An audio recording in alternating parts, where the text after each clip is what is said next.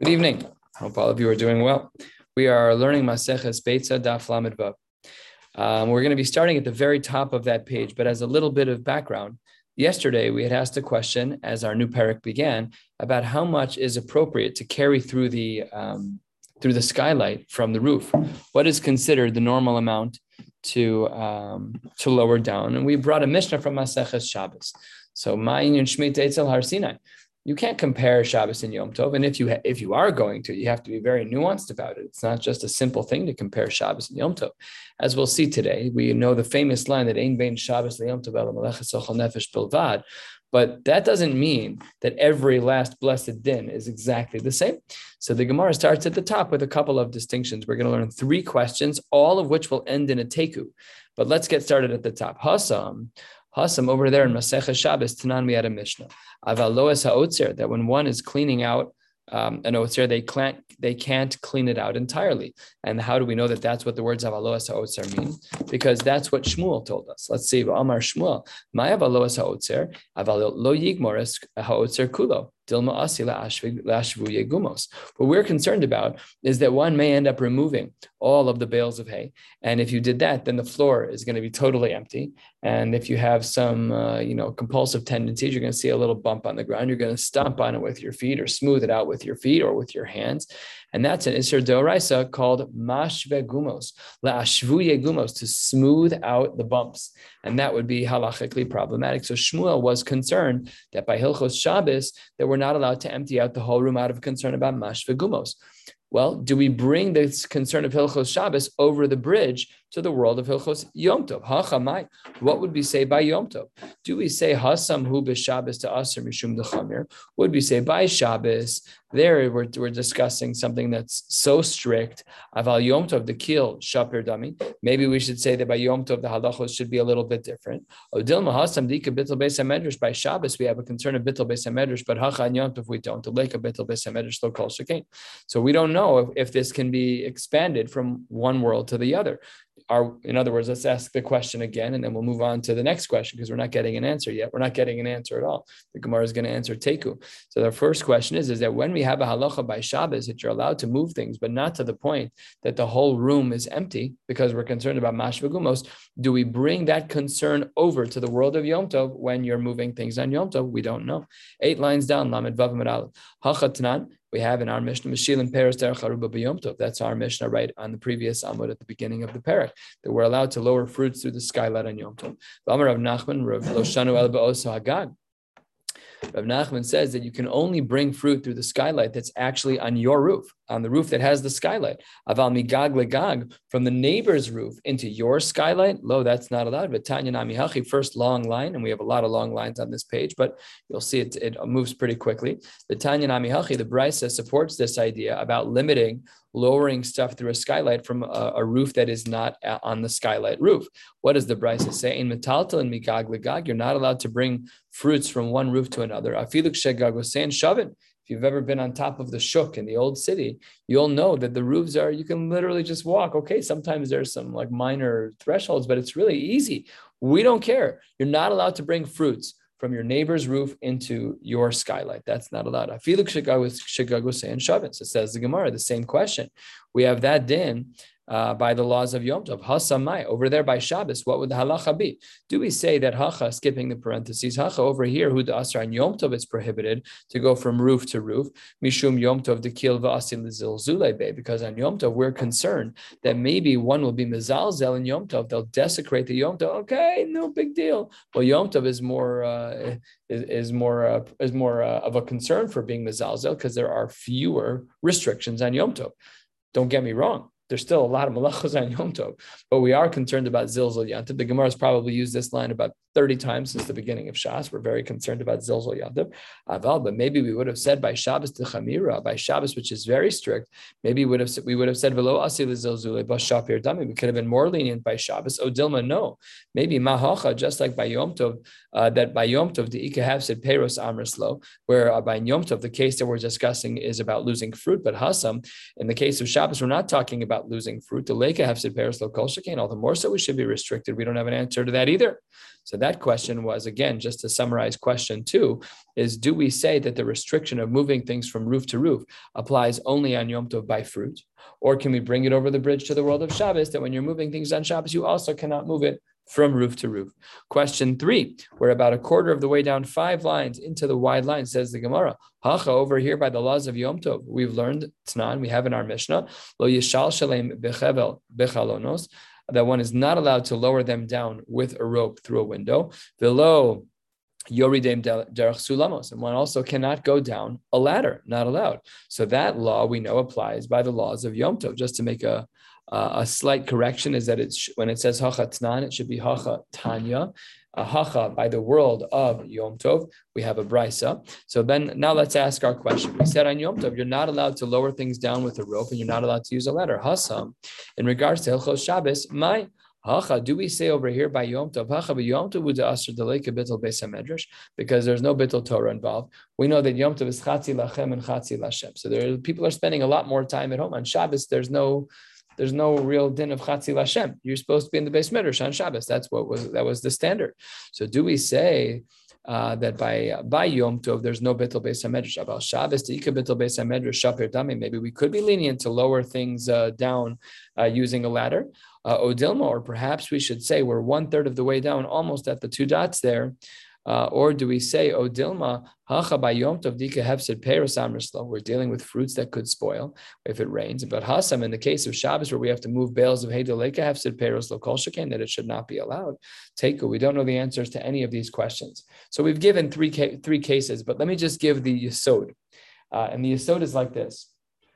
When there is a rabbinic injunction that applies by Yom Tov, do we expand it to Shabbos? When there is a rabbinic injunction that applies by Shabbos, do we extend it over to Yom Tov?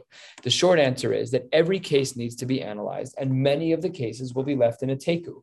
We just don't know this level of nuance. Shabbos and Yom Tov are so similar. It makes it so hard to discern the nuances from one case to another, and therefore one should not make those assumptions on their own lekula, nor should they make them lechumra. If you have a shaila, you should ask a competent posek. But in general, we have a lack of clarity when it comes to extending either a din by Yom Tov to Shabbos or a din from Shabbos to Yom Tov. 1/3 of the way down at the 2 dots, we had said in our Mishnah, Mechasen es haperos, that one is allowed to cover peiros in order to prevent them from getting wet because they're drying up on your roof. This is our Mishnah right here at the beginning of the parak. It's the end of the first line of our Mishnah on Lamed Hey Amud Beis, where it says that one is allowed to cover fruits with a kli if water is dripping. So let's analyze this. The Gemara says, you're even allowed to cover, forget fruit, you're even allowed to cover bricks. Now, the bricks that we have, the way that our bricks are made is that they're probably oven dried, I presume, and they're ready to be exposed to the elements. Their bricks were air drying and they were not ready to be exposed to the elements. And the introduction of water to these bricks would potentially have ruined them. So the Gemara says in the name of Ula, and we're going to be analyzing this shita and his counterpart over the course of the next many lines. Ula says, Ve'afilu avira delivni. Not only can you cover fruit, you can even cover bricks that have yet to fully dry. Rabbi Yitzchak amar peiros haru'uyin. Only fruits, because those are edible. Those are actually usable, but bricks are not.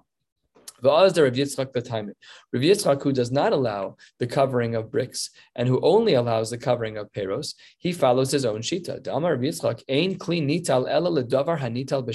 Okay, this is a very important idea. It sounds simple, but let's just make sure we understand it. Ein kli nital. If you have one kli that you're picking up to use for another scenario, you can only pick up that kli for another scenario if that other scenario is also mutter. So therefore, he holds that because fruits are edible and they may get ruined, you can pick up a kli and cover them. But the bricks, not usable. You can't build. They're muksa. So therefore, you can't pick up product A to cover product B because product B is not eligible to be used. And that's why he argues against Ula. But the Gemara says, we have a source that seems to lean in one direction. Tanan, the Mishnah writes, look at the language. Mechasen ha peiros bekelim. What does our Mishnah say? That you're allowed to cover fruits. What does it not say? You're allowed to cover bricks.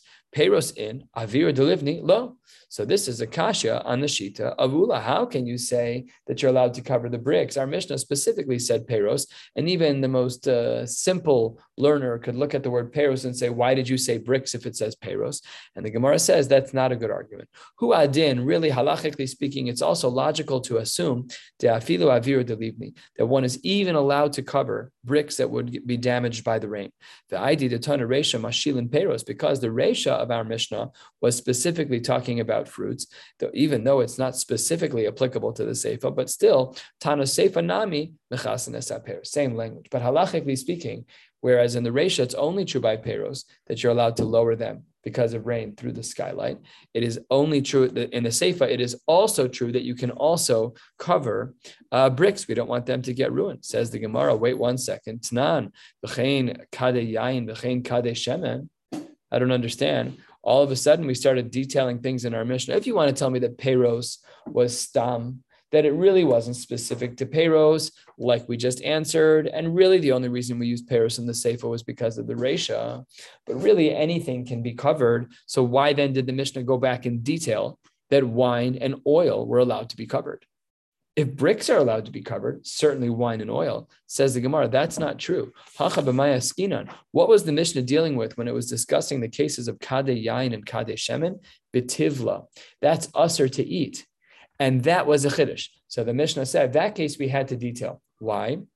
Because had we not detailed the case of the oil and wine when it was tevel, that we would not have known was included as an item that can be covered. And therefore, so far, everything seems to be able to be covered. And hachanami mistabra, it's reasonable to assume that when our Mishnah stipulates that wine and oil can be covered, that it is tevel. Had it been that our Mishnah had intended that kadeh yain, that when it refers to the pitchers of wine and the pitchers of oil, that they were mutter and that they were not tevel, that would have already been, of course, that's mutter to cover. Why wouldn't it be mutter to cover? There's no reason to include the line of, hey, don't forget that you also can cover the pitchers of oil and the pitchers. Of course you can cover them. There must be a reason why the Mishnah included that case. Pshita, obviously it should be included. And the answer is the reason why we're allowed to include them is because they were made out of tevel. Says the Gemara, well, really, the truth is that kadeh yain v'kadeh shemen itzrichale, even without your explanation of tevel, I could come up with another reason why the wine and the oil in our Mishnah needed to be explicated. And that is sal kadaita chamina. I might have thought that only lehefsid meruba chashashu, that only if you were going to lose a barrel of wine or a barrel of oil, then it would have been problematic. Lehefsid muat, but these kadeh yain, these small pitchers of wine and the small pitchers of oil, maybe we would have said lo chashashu, kamash malan, that we are choshesh. It's not only behefsid meruba, it's not only with a significant loss do we allow one to cover an item that may get damaged because of rain, even a relatively insignificant, like let's say you have, the wine I use for brises. I go to Jewel. I don't let anybody buy wine for me. I want the right alcohol percentage, and certainly by the fry who don't know hechsher at all, I buy all the wine. So I go to Jewel, to the bottom rack, and I buy the Kedem wine for $4.59 each per bottle. You buy 6, you get a discount. Fantastic deal. So they're very cheap. Is it a hefsid meruba for me to lose one of those bottles? No, I leave them in people's houses all the time. I forget. I don't care. It's nothing. Halachically speaking, I can still cover that. It's only a hefsid mulan. Kamash mulan. That's what the Gemara is coming to teach us. Oh, so that's all of that was the first part of this sugya. The Gemara continues almost 2/3 of the way down, halfway through the thick lines. Tanan, we have a Mishnah. Nosnin kli tachas hadlaf b'Shabbos, that you're allowed to put a kli underneath dripping water, and usually this water is disgusting. The water that drips through your house is maybe pure rainwater is not so bad, depends where you live. But rainwater that's like dripping off your house, I would not drink that. That's disgusting. Have you ever looked in your gutters? Because I've cleaned out my gutters before. They're disgusting, and I would certainly not drink that water. So what do we see from here? We see that you're allowed to cover something that's muktzah, because that water that's dripping down is gross. Says the Gemara, that would then imply that the shita of Ula is correct, that you're allowed to cover the bricks, because we see here that you're allowed to cover the dirty water, and both of them are muktzah for Shabbos. Says the Gemara, not a raya for Ula, b'dulaf haraui. No, this dripping of water is clean. It's coming off of a part of the roof that you just cleaned, or whatever the case may be. It's through a system that you've created that the water is clean. All right, let's try again. Toshma, porson machzeles al gabe levenim b'Shabbos. We see that one is allowed to take like a tarp, and you're allowed to put it on top of bricks on Shabbos. And that should be muksa. Bricks are muksa. So we see again a raya for ula. Says the Gemara, not necessarily. Da'aisor mi binyana. They're extra bricks that are loose. They're not part of a building. And the chazi lemizga alayhu, and they are chazi lemizga. You can sit on them, you can lean on them. They have a use, so they're not muksa. So again, we tried to prove for ula, we failed. Let's try again to prove for ula. Says the Gemara, Toshma, porson machatzeles al gabe avonim b'Shabbos. We see that you're allowed to cover with a tarp, with a blanket of some kind. You're allowed to cover rocks on Shabbos. Everybody knows that rocks on Shabbos are muksa. Yeah, we didn't live in their culture. They used rocks for cleaning themselves after going to the bathroom. Ba'avonim mikurzalos. Mikurzalos are, they're shaped in a very specific way. They kind of have not so much sharp edges, but well-defined edges to help clean oneself. The chazi and the beis hakisei, those were used for the bathroom. So again, we try to prove ula, that just like ula wanted to say that these bricks which were useless were allowed to be covered. We see over here, these bricks which are useless can be covered the stones. We say, no, they're chaz and the beis hakisei. All right, what about the next case? Tashma. We see another case where maybe ula is correct, that you can even cover something that's muksa. Porson machzelas al gabe kaveres devorim b'Shabbos. One is allowed to take a tarp and cover over a beehive on Shabbos. And not only can you do that,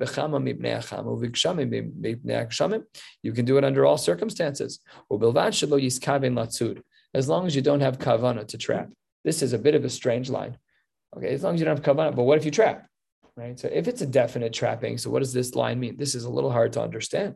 And we're going to get into this in the Gemara. So it says the Gemara, but before we get to the difficult part, I should say not difficult, it's not so hard. But before we try to explain the line about Sud, says the Gemara, Hasam nami de'ikadvash. No, you're covering that, but it's not muksa because you saved some honeycombs that you were ready to eat even on the holiday, even on Shabbos, so no problem.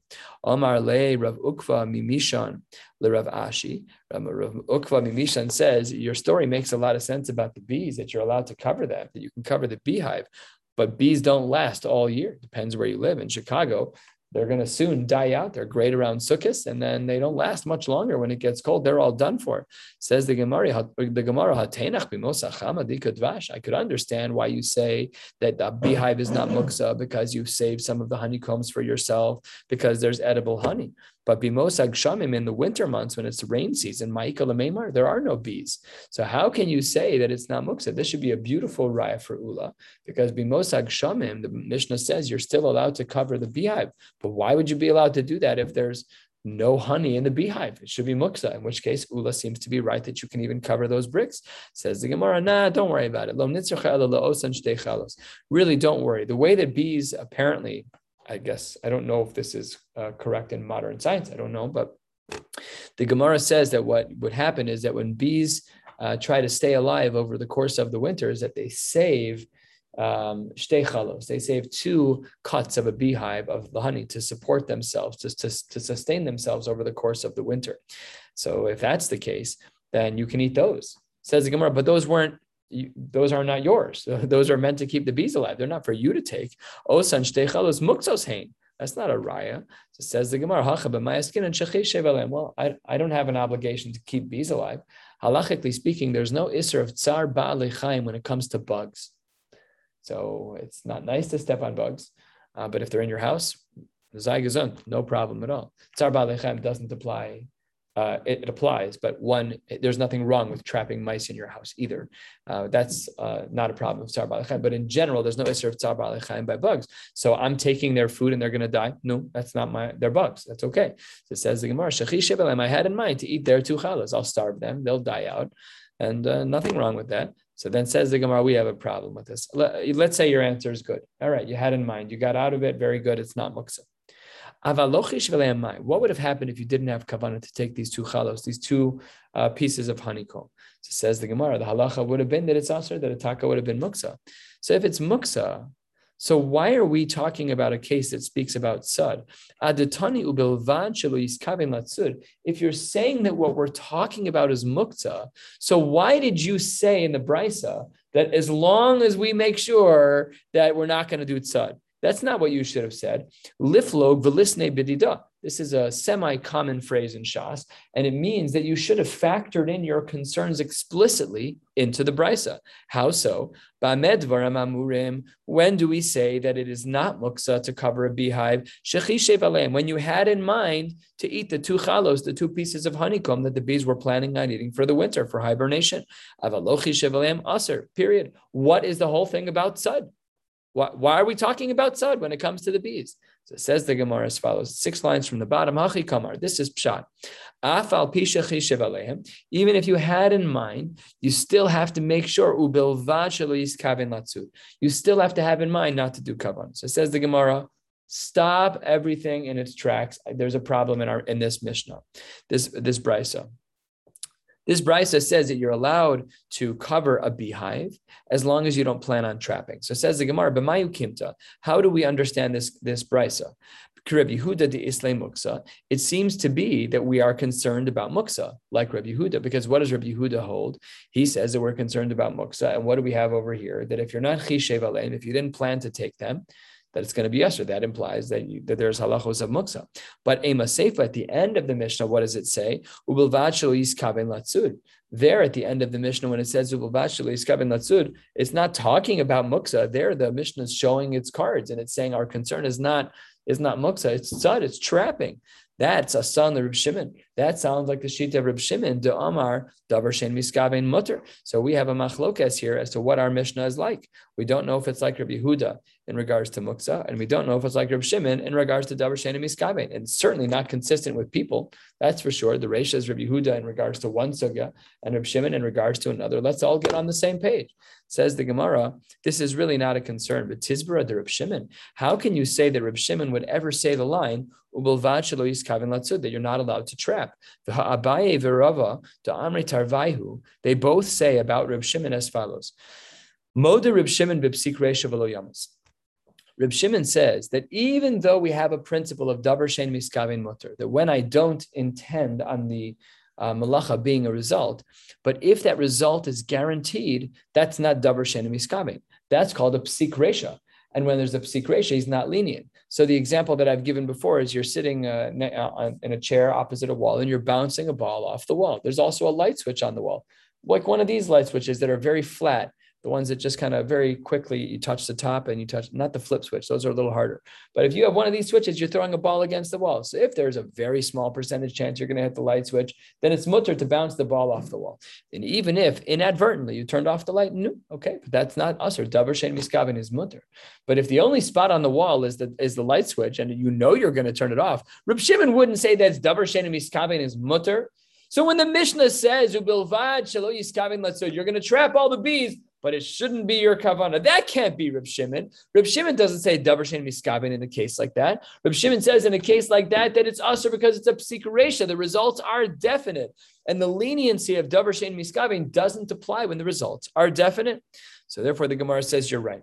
This brisa is not talking about Reb Shimon at all. Le'olam kula Reb Yehuda. Really, the Mishnah, the brisa, about the bees is all talking about Reb Yehuda. V'hacha b'maya skinan. What are we dealing with? What's our case? Te'is bakvi. There are windows. So basically, you have a place where all the bees are, and you throw a tarp over it. However, the bees can still get in and out. You haven't properly trapped them. We discussed this in the previous one of the previous prakim of Ein Sudden. I think that was the third parak. Ein Sudden Dagim Abibar. We spoke about that there. If there's a way for them to escape, then you haven't really trapped them. If there's a window and you didn't cover the window, so then you're good to go. The Lotema the Rabbi Yehuda, and according to Rabbi Yehuda, the brisa would not read quote Ubilvad shelo yiskaven latzud. The language is a little off. We turn to the top of Lamed Vav Amud Beis. Ela ema, what should the brisa have said? It should have said Ubilvad shelo ya'asena mitzuda. You shouldn't make it a netting whereby the animals can't get out at all. But the Gemara doesn't like this explanation of Rabbi Yehuda because that is extremely obvious. Pshita. Obviously, as long as you don't cover everything, it's going to be mutter. And if you do cover everything, the ceiling and all, it's, you have an occlusive dressing. You're done. It's airtight. Of course, that's a problem. So what's Rabbi Yehuda talking about? Says the Gemara, Mahu detema. This gets to the core of the halachos of tzad. Mahu detema. You might have said b'mino nitzod aser. The only types of animals that are usher to trap are animals that we typically trap. Fish, game, a kosher game, whatever they are. Yeah, all true. Bees? We don't trap bees to keep them. We might trap bees to kill them or to get them off of the honey jar, but we don't want to have any interest in the bees. So therefore, maybe we would have said the only time that tzad is aser is b'mino nitzod. However, shelo b'mino nitzod mutter. Kamash malan, that we are concerned about tzad no matter what. And that's what this is coming to teach us. And Sikum Hadvarim, the summary is that the Brisa which speaks about the bees is all Rev Yehuda. And what we're talking about is a case where, yes, he covers the top of the place where all the bees are so that they don't get ruined, that the honeycombs don't get ruined. But there's no issue of tzad because he didn't cover it entirely with the net. And that brings us to the answer of Rav Ashi. Rav Ashi has a different answer than all of this. We remember we asked a question, hey, what about the winter? And we said, don't worry, there was two honeycombs inside. Rav Ashi has a totally different approach on this front. Rav Ashi Amar, Miktani bimos hachama uvimos hagshamim. The language doesn't say in the summer and in the winter. The language was bechama, in the sun, mipnei hachama, because it's hot. Uvikshamim, and when it rains, mipnei hagshamim ktani, a little bit of a different language. And what can we see from there? We're not talking about seasonal winter or seasonal summer. What we're talking about is very simple. B'yomei Nisan of Yomei Tishrei. The month of Nisan, Pesach time, some days are cold, some days are hot. And in Tishrei, some days are cold and some days are hot. We had a great Tishrei, but it was a month earlier than usual. Wait till next year and we'll look back at this Gemara and say, okay, this Gemara has a little bit more teeth. But the Gemara's point is the Ikachama v'Ika Gshamim. We have both, v'Ika Dvash. And therefore, that's what we're talking about. So the whole lengthy complexity that we just went through for the first approach of, wait a minute, hold on. How could you say b'mosag shamim? If you say b'mosag shamim, that implies that there's no honey. No, there was honey. It was the two honeycombs we were saving to keep the bees alive. None of that. We don't need any of that. The Mishnah wasn't saying summer and winter. The Mishnah was saying on the days that feel like summer and the days that feel like winter. But in the common denominator to both is that there was actually still honey, and the question falls away. That brings us to the 2 dots, 7 lines down. Lamed Vav Amud Beis Baruch Atah Adonai Eloheinu Melech Haolam She'akol Nihya B'Varo.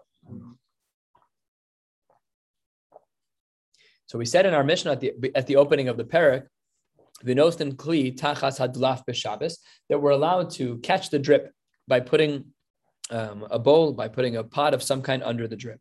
Tana, im nismali, the Brisa writes, im nismali hakli, if the kli fills up, shofech, you can pour it out, v'shone, and repeat, ve'eno nimna, no problem, as many times as you need. There's no problems of muksa at all. You have to make sure not to dump it directly on grass, though. That, of course, would be a problem of mashke, of choresh.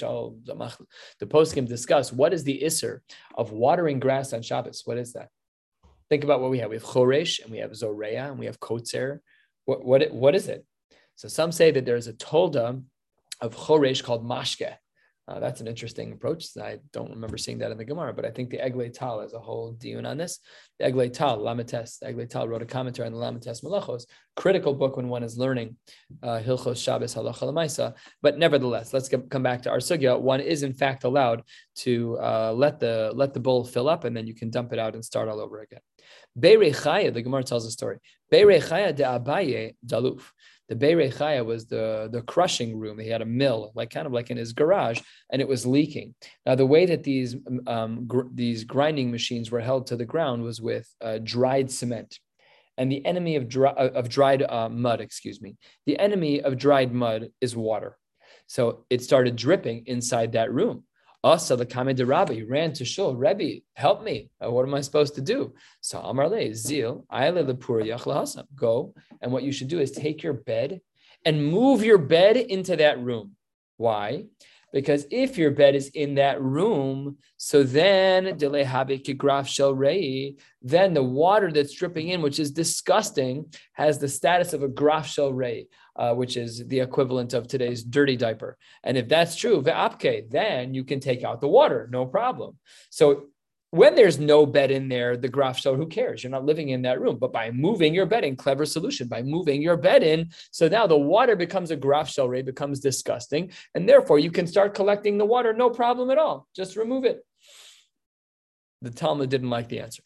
Yossi Abaye sat down. He's like, listen, Rebbe, v'kakashele, I don't understand something. What's the problem? V'chi osin graf shel rei l'chatchila. Can I induce a scenario where I force the hand of halacha to say, oh, now it's a graf shel rei? Ke'ilu, if you could imagine that there's a dog, and the dog goes to the bathroom on your lawn, and you want to take it off your lawn. So you pick up your whole Shabbos table and you move it onto the lawn. You forced that scenario. That's not a natural scenario of Graf Shel Rei. Leave it alone. It's on your front lawn. You're fine. Don't play on your front lawn, but it's a Graf Shel Rei. You're not allowed to create that case l'chatchila. Adahachi, in the meantime, Nafal Be'rechaya De'abaye. While he's sitting there fighting with Rabbah about his psak to bring the bed in, and therefore you can remove the water, all the water soaked in, and it weakened the mud connections, and his whole thing fell down. Omar Abaye slapped himself on the wrist. Teisi li, I deserved that. Za'avre adamar, because I went against the word of my master. Conclusion, seemingly, of the Gemara is that one is in fact allowed to make a graf shel rei l'chatchila. That's okay.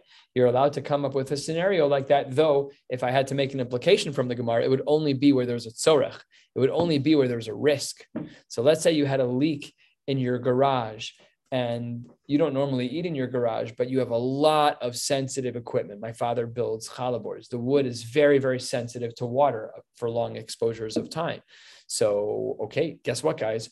We're eating lunch in the sukkah. We're eating lunch in the garage today, so that I can force the case of graf shel rei. That would be mutter.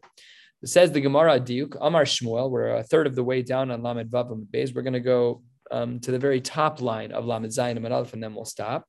Amar Shmuel graf shel rei ve'avid shel meme raglaim mutter lehotzian la'ashba. If you have a graf shel rei, again the equivalent of a dirty diaper, or you have a container of urine, the halacha is mutter lehotzian la'ashba. Those can be taken out of one's house to be brought to the garbage. Baruch Hashem. Ukshehu machziro. However, when you're bringing the container back in, the container that was holding the urine or the fecal matter, whatever it is, no sein bo mayim umachziro. You should first fill it up with water before you carry it back, because the kli is disgusting. What is its purpose? At least bring back some water for the animals to drink. Savur mina. What's implied from here is that graf shel rei agav mana in, that a graf shel rei can only be carried agav mana, can only be carried inside of a kli in, but bifnei atzmo on its own low. So what would that mean halacha l'maisa? That if I have a dirty diaper, I first have to put it in something else to bring it to the alley, put it in the target bag first, and then carry the target bag. That's what's implied, because it seemed to be that the way that one was removing the urine and the excrement was in a kli. So it says the Gemara, that's not a good diuk tashma. I can bring you a raya that we have a case of graf shel rei where we don't use a kli. De'ahu achbarta, there was a mouse, the ishtakach be isparmaki de Ravashi, that was found in the spice bin of Ravashi. Amar lehu Rav Ashi said, Naktuha bitzutzisa. I think we saw this Gemara before. I remember learning it somewhere. It's Masechah Shabbos. Pick it up by its tail, ve'afkuha. Are you using a kli? No, you're picking up the mouse itself. When I was in biolab and we used to do procedures on mice, that was what they told us to do. Always pick them up by their tail. It's a graf shel rei. But anyways, that wasn't graf shel rei material. Anyways, we're halfway down. Let's start with the next Mishnah. The next Mishnah writes, this is... the Gemara is going to make the Mishnah very clear, but the Mishnah is a little difficult to understand. For me, it was at least. Kol shechayav alav mishum shvus.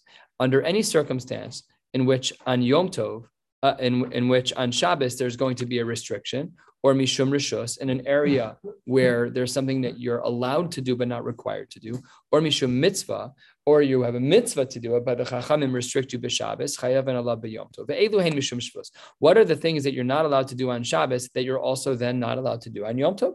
So says the Gemara, lo olin be'ilan. You're not allowed to climb a tree. Applies both on Shabbos and both on Yom Tov. Below rochven al gabe behemoth. You cannot ride an animal. Applies both on Shabbos and on Yom Tov. Below shatin al panei hamayim. You're not allowed to float in the water. Oh man, where's Mark? I hope you're watching this. Below shatan al panei hamayim. One is not allowed to float on the water. That applies both on Shabbos and on Yom Tov.